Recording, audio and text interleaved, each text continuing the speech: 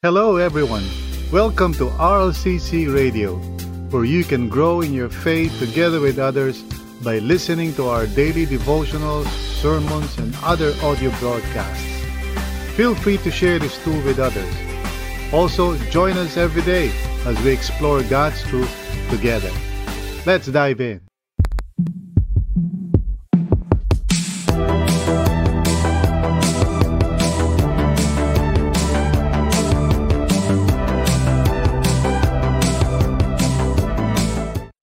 Purihin ang Panginoon for a new and exciting day in the presence of the Lord. Once again, tayo po ay nagkasama-sama to draw near to God, to listen to His Word. So, i-prepare natin ang ating mga sarili. Magkaroon po tayo ng tamang attitude and posture before the Lord. Ready tayo na makinig. Ready tayo na natanggapin ang salita ng Panginoon para sa atin. Our topic this morning is entitled True Financial Freedom. Now, most people want to experience financial freedom. Di po ba? Kayo siguro, di ba? You want to experience financial freedom. Pero ano ba ibig sabihin nun? Now, for people in the world, financial freedom usually means we have enough savings, we have financial investments, and we also have enough cash on hand to afford the kind of life we desire for ourselves and for our families. But God has a different version of financial freedom.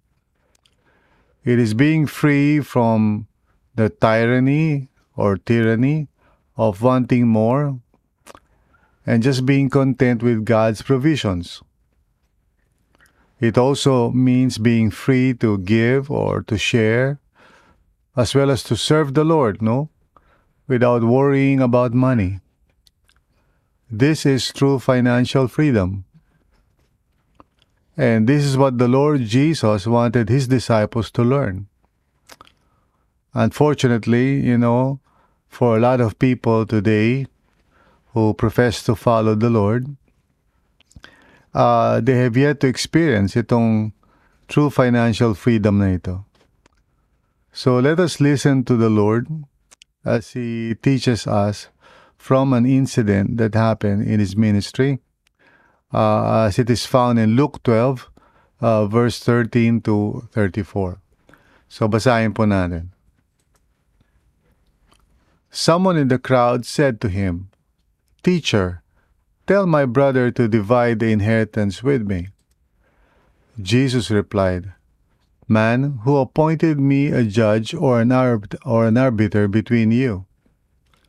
Then He said to them, "Watch out, be on your guard against all kinds of greed. A man's life does not consist in the abundance of his possessions." And He told them this parable. The ground of a certain rich man produced a good crop. He thought to himself, "What shall I do? I have no place to store my crops." Then he said, "This is what I'll do. I will tear down my barns and build bigger ones, and there I will store all my grain and my goods. And I'll say to myself, you have plenty of good things laid up for many years. Take life easy, eat, drink, and be merry." But God said to him, "You fool, this very night your life will be demanded from you.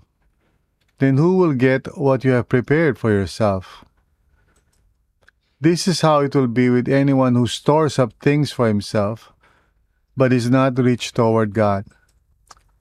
Then Jesus said to His disciples, "Therefore I tell you, do not worry about your life, what you will eat, or about your body, what you will wear. Life is more than food, and the body more than clothes. Consider the ravens. They do not sow or reap. They have no storeroom or barn, yet God feeds them. And how much more valuable you are than birds. Who of you by worrying can add a single hour to his life?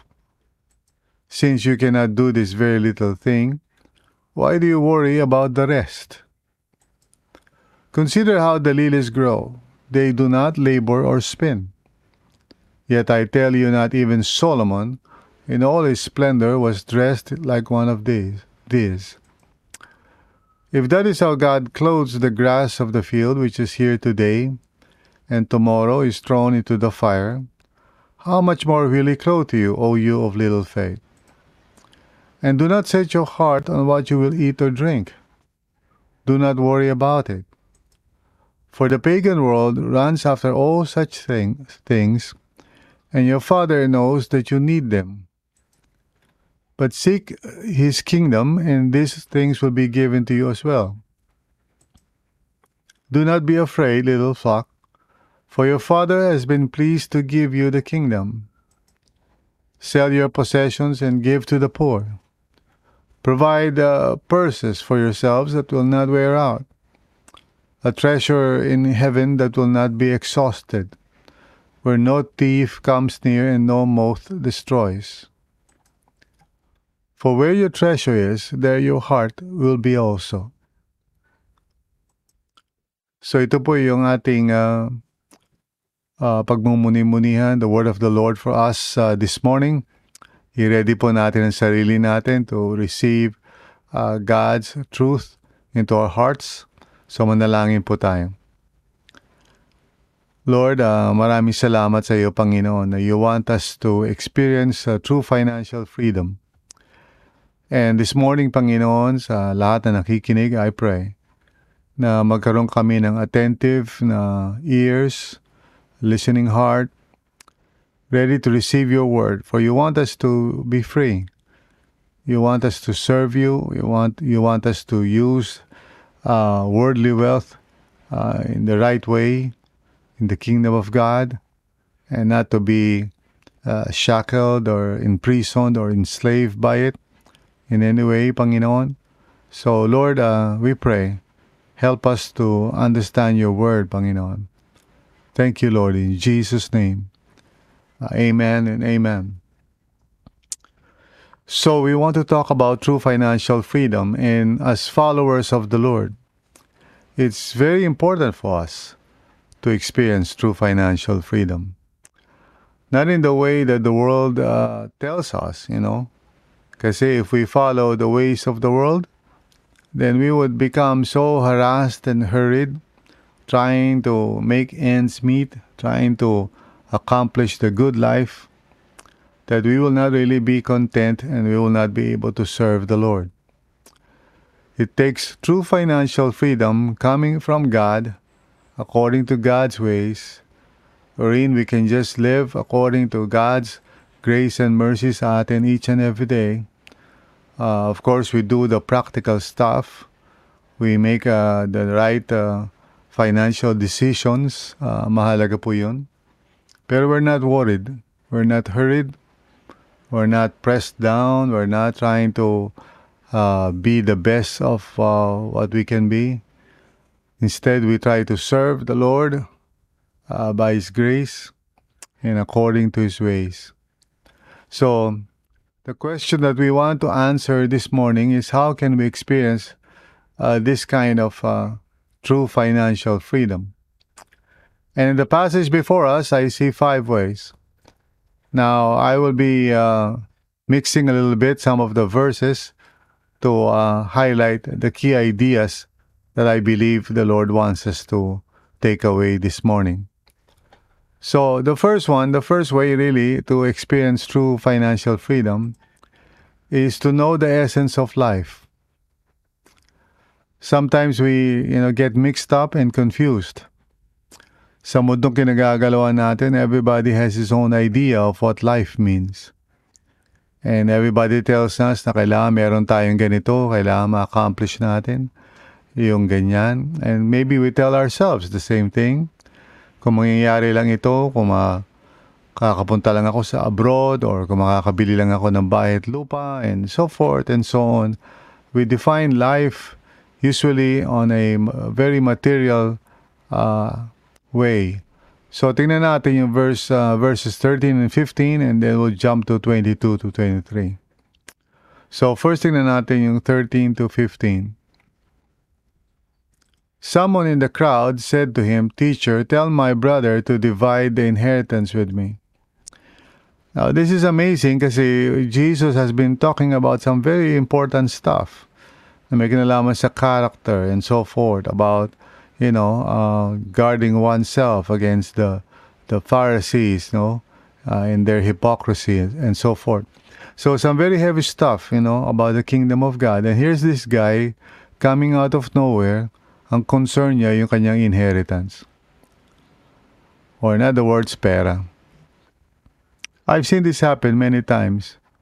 That people, have their, minds set on things na maaring sa kanila mahalaga. But in the light of God's purpose and God's kingdom, those who understand kung ano ang kaharian ng Panginoon would often see that as parang trivial, no? Why talk about those things? Or why be interested in such matters? And yet din natin mapigilan ng mga tao, of course, siyempre, mahalaga sa kanila yung inheritance o mahalaga sa kanila yung mana o ano yung mamanahin, no? And so, si Jesus replied, in a way, it's a rebuke because he used the word man. Sabi niya, "Man who appointed me a judge or an arbiter between you." In other words, that is not his purpose. Sabi niya, basically, Jesus is saying na hindi yun ang kanyang role. Then in verse 15, then he said to them, this time sa mga tao na nakapaligid, "Watch out, be on your guard against all kinds of greed. A man's life does not consist in the abundance of his possessions." Now, that's a straightforward statement. Na yung buhay natin is not measured by how much we have, either in the bank or in terms of assets. Walang kinalaman yan sa essence of life. We can have all these things and yet forfeit our life. Unfortunately, we live in a world kung saan ang success is measured by material things, by how much money we have, or how much things we possess. That's part of the system ng mundong ito, and if we do not guard ourselves, we would be swallowed up by the world's system. And so, pag yun na naging mindset natin about the essence of life, then we would strive to be successful in the eyes of the world, or maybe in our own eyes, so that we can feel good about ourselves, and then lose the opportunity to use our life for the kingdom of God, which is so sad. Very important that we understand the essence of life. Now let's jump to verse 22 to 23. Then Jesus said to his disciples, "Therefore I tell you, do not worry about your life, what you will eat, or about your body, what you will wear." And then he says in verse 23, "Life is more than food, and the body more than clothes." Now, of course, mahalaga ang food, mahalaga ang clothes. And Jesus is not saying na parang unimportant yung ganong mga bagay. But what he is saying is that life is more than those things. Meaning, if we truly understand life itself and the essence of it, then we would discover na even though these things are good, they should not be put at the level of ika nga parang highest priority. And people do that, no? People say things like, "Hindi ako pwede magpahinga o kailangan ako magtrabaho kasi anong kakainin namin?" Now, of course, that sounds quite true, di ba? Na siyempre kailangan magtrabaho para kumain. But that is not really the most important thing. So what is the most important thing? When Jesus talks about these things, of course, he's referring to the larger context of his teachings, about life itself, which is eternal life as God meant it to be. In other words, God entrusted us with our biological life so that we may actually experience the life that is truly life, the life that comes from Him. And this is the result of our encounter with the gospel, and through faith in Jesus, and by believing in Him, we receive eternal life. And this life now is the life from God that we can experience and live out each and every day sa buhay natin, fulfilling God's purpose. And so life is more than just, food and drink and clothes or money. Life is all about fulfilling God's will and purpose because He has loved us and has shown us His will for our lives. And in a reasonable way, we offer back to God all that we are. So life is not about being successful. Life is about fulfilling God's will and serving Him. Now, the second way, so after knowing the essence of life, the second way is to be rich toward God. To be rich toward God. And again, there's nothing wrong with being rich. It's just that anong version ng pagiging rich ang ina-aspire mo. Because you can be rich in your eyes or in the eyes of the world, but you are not rich toward God. We see this in a parable that Jesus taught, in verses 16 to 21. So basahin natin yun. And He told them this parable, the ground of a certain rich man produced a good crop. So here's a successful person in the eyes of the world. Someone na, by God's grace ay talagang nakaproduce ng magandang, status ng buhay. And then he thought to himself, notice nyo, doon pa lang magkakaroon na tayo ng awareness of a problem. He's just thinking to himself. He's not considering God's thoughts.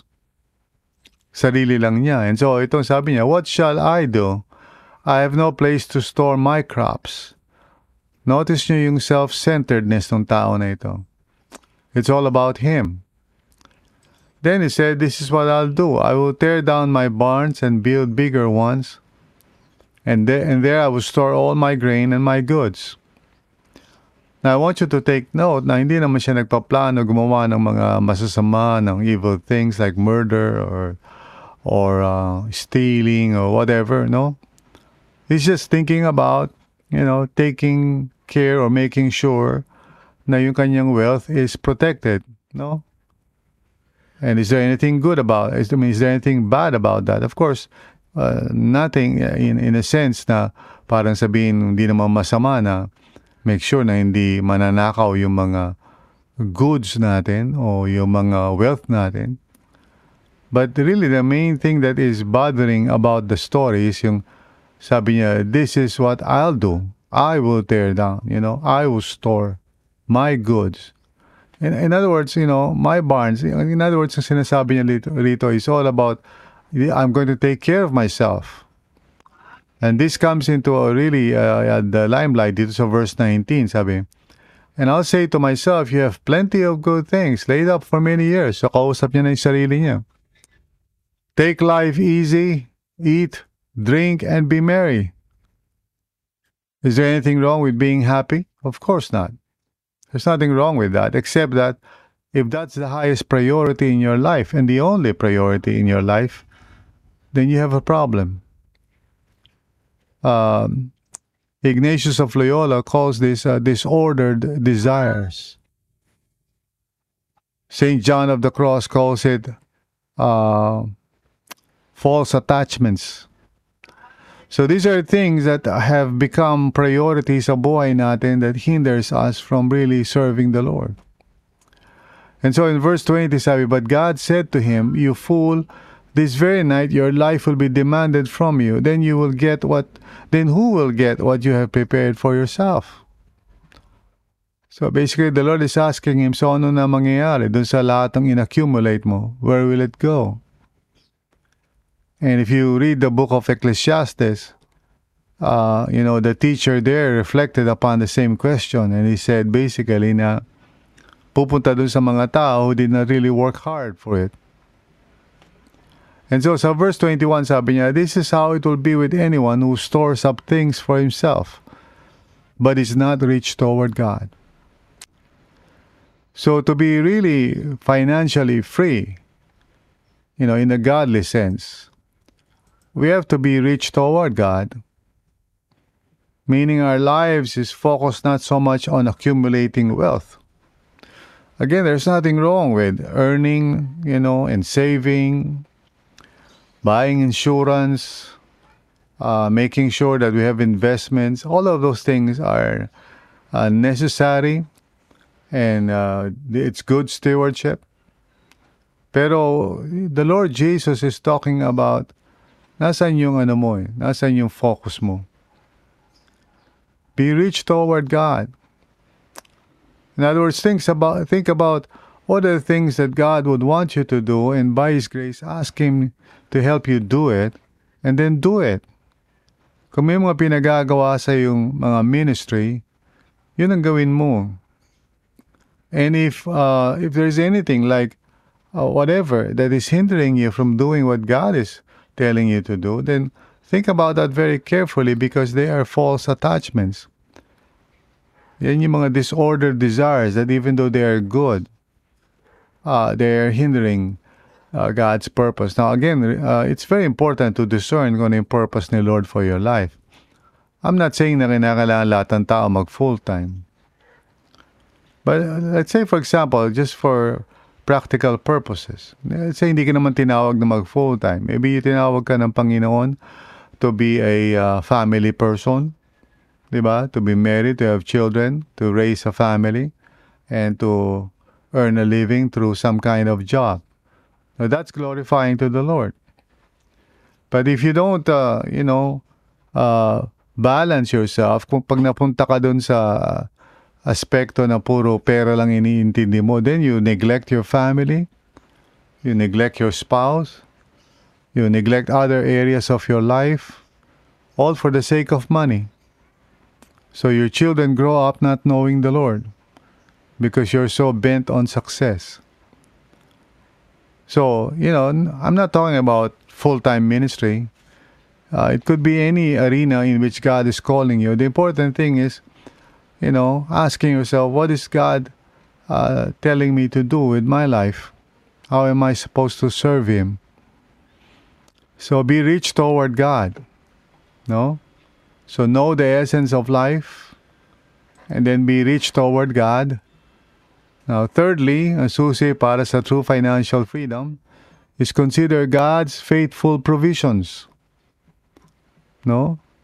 Pay attention and learn, because God provides, and He shows that to us in so many different ways. Let's look at verse 24, and then verse 27 to 28, tapos verse 32 to 33. So, unahin natin ang verse 24. Sabi ni Jesus, consider the ravens. The ravens are one of those unclean animals actually in the Old Testament. People don't really, think much about ravens. Pero sabi niya, consider the ravens. They do not sow or reap. They have no storeroom or barn, yet God feeds them. And how much more valuable you are than birds. So, again, the Lord Jesus is not saying, okay, huwag ka na magtrabaho, maging katulad ka na ng mga ibon. That's not the point. The point is, God wants us to trust the Lord's goodness and mercy. Okay? And He's saying, consider the ravens, because sometimes sa sobrang busy natin, we forget how the Lord really provides for the rest of creation. And we assume na parang we are less valuable than creation itself. But the fact of the matter is that God's care for creation indicates that God will also care for us. Now, tingnan natin yung verse 27 to 28. Consider how the lilies grow. They do not labor or spin. Yet I tell you, not even Solomon, in all his splendor, was dressed like one of these. And so the issue is not really so much about clothes per se, but really how we look. In other words, we're so concerned about how we look, yung itsura natin. And he's saying, in effect now, why are you so worried about how you look? Consider how the Lord takes care of the beautiful things in creation, like the lilies, no? So the Lord is saying, minsan tayo, we are so full of concern about our appearance, that we would look good, that we would impress people. And often, yan ang driving force o motivation natin. Why we are so hardworking and so hurried sa buhay natin, because we want to look good. We want people to look at us and say, wow, what a successful person. And yet the Lord says, consider God's faithful provisions para you won't be like that. Again, remember, He's talking to His disciples. He's trying to teach them, the way of the kingdom of God. Now, in verse 28, sabi niya, if that is how God clothes the grass of the field, which is here today and tomorrow is thrown into the fire, how much more will He clothe you, O you of little faith? In other words, Jesus is saying, don't focus yourself sa ganyang mga bagay, yung mga outward appearances of success. Because that's not really the essence of life. Again, in verse 32 to 33, basahin natin. Do not be afraid, little flock, for your Father has been pleased to give you the kingdom. And then he says, sell your possessions and give to the poor. In other words, maging generous ka. Provide purses for yourselves that will not wear out, a treasure in heaven that will not be exhausted, where no thief comes near and no moth destroys. So, in other words, ang susi para sa true financial freedom is to always remember that God provides whatever it is na kailangan mo. And that includes even those things that you might want. Because sometimes people make such a big deal with the difference between needs and wants, and so they say God will only provide for your needs but not for your wants. But in this parable or in this story, we see the Lord Jesus saying na, kayo mag-alala, if God clothes the lilies, He will clothe you. No, is that really a need? What kind of clothes I will wear? Often, we assume that God is only concerned about the really important stuff. And, for example, if I want something, can I ask God for it? Of course. He wants you to trust God, not to worry about it, but to ask God. If I, for example, want to have a new pair of pants, kunyari, so that it would fit my, thinner waist. Can I ask God for that? Sure. The important thing is to consider God's faithful provisions, no? That He would provide.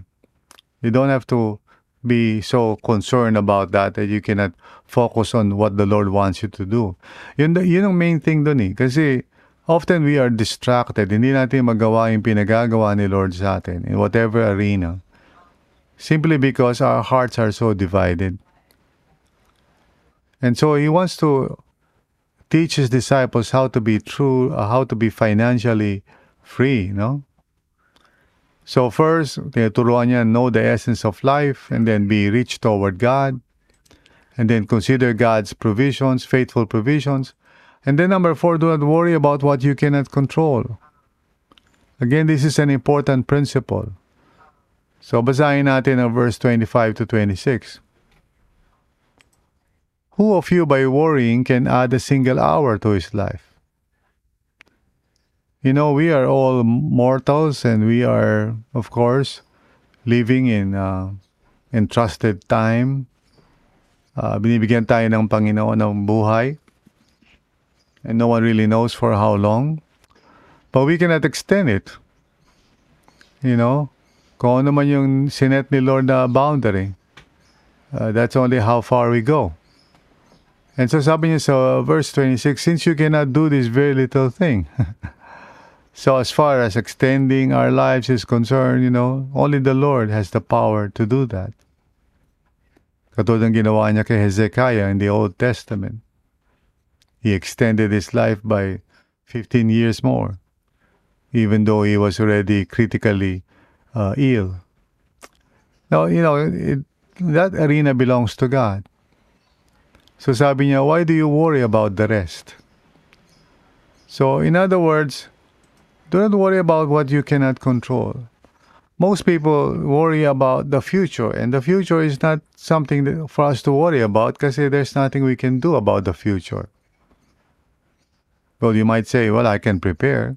Yeah, sure, you can prepare, but you still cannot control the future. You can only live in the present, no?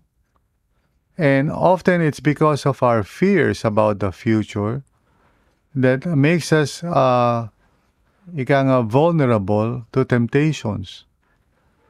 This is the reason why we do things, for example, we take that job or we sign up for something that would overcommit ourselves or make us unavailable for the things that God wants us to do. Even yung promotions, for example, if God gives you a promotion, praise God, pero pray about it.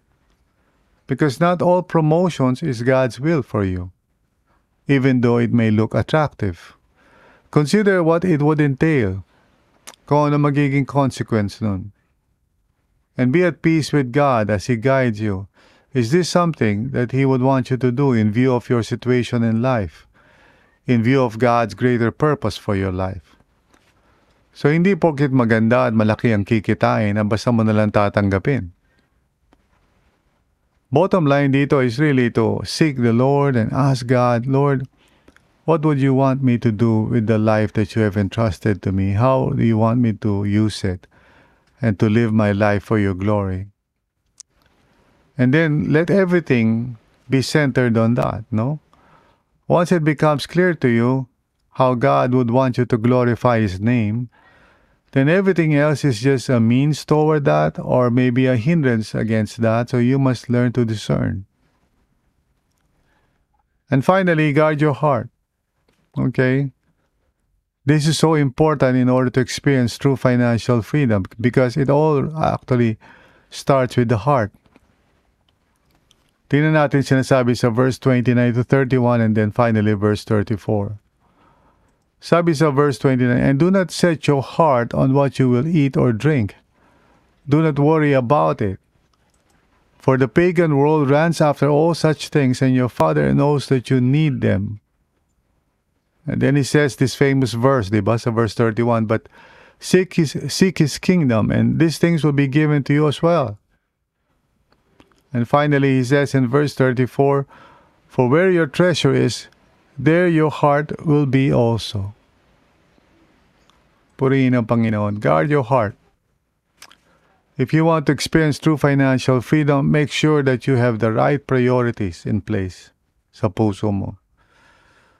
Ang question mo palagi is, Lord, how do you want me to glorify you with this life that you have entrusted to me? So know the essence of life. Be rich toward God. Consider God's faithful provisions. Do not worry about what you cannot control. And then guard your heart. In other words, true financial freedom is found only in God's kingdom. If you are listening right now and you have not yet entered the kingdom of God through faith in Jesus, really that's the first thing you have to do. And for those of you naman who have already surrendered your life to Jesus, remember what I said, To be financially free is to let the Lord rule your life and all areas of your life so that your primary objective sa buhay mo is to glorify the Lord. If there are other things that you're trying to aim at, like being rich and being successful, then you will be distracted. And you will live a life that is not financially free, but you will be enslaved by your desires, by the tyranny of wanting more and more, and not being satisfied. And most sadly of all is not having the time to share and to serve. So ang tunay na pinansyal na kalayaan ay matatagpuan lamang sa kaharian ng Diyos. Pag-isipan natin maigi ito, mga kapatid, at i-consider natin ang katotohanan na ito. True financial freedom is found only in God's kingdom. May you understand this truth, and by understanding it, obey it, and by obeying it, experiencing freedom. Let us pray. Lord God, maraming salamat po for today, this morning. Thank you, Lord, for your grace. I pray for every one of us, for all of us, O Lord God, that we may be free to really glorify you, Lord, sa buhay namin, in accordance with your purpose for us, your calling. Lord, nawa hindi kami ma-attach sa mga bagay sa mundong ito, even worldly wealth, na can easily distract us and make us unfocused. So Lord, for everybody, for all of us, I pray, may we learn to seek first your kingdom and your righteousness. And all these things, Panginoon, bagamat importante, help us to see them in their proper order, so that our lives would not be so harassed and hurried and helpless that we fail to really fulfill the purpose of God sa buhay namin. Help us also to help others, to encourage others, so that they too may live a life of true financial freedom. Salamat po, Panginoon. Thank you, Lord. In Jesus' name, amen and amen. Thank you for listening to this episode. We hope you were encouraged and edified to continue following the Lord and growing in your faith together with others. If this content helped you, consider sharing it with others.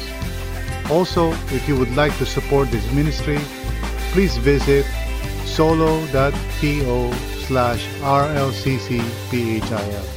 That's solo.to/RLCCPHIL. See you again.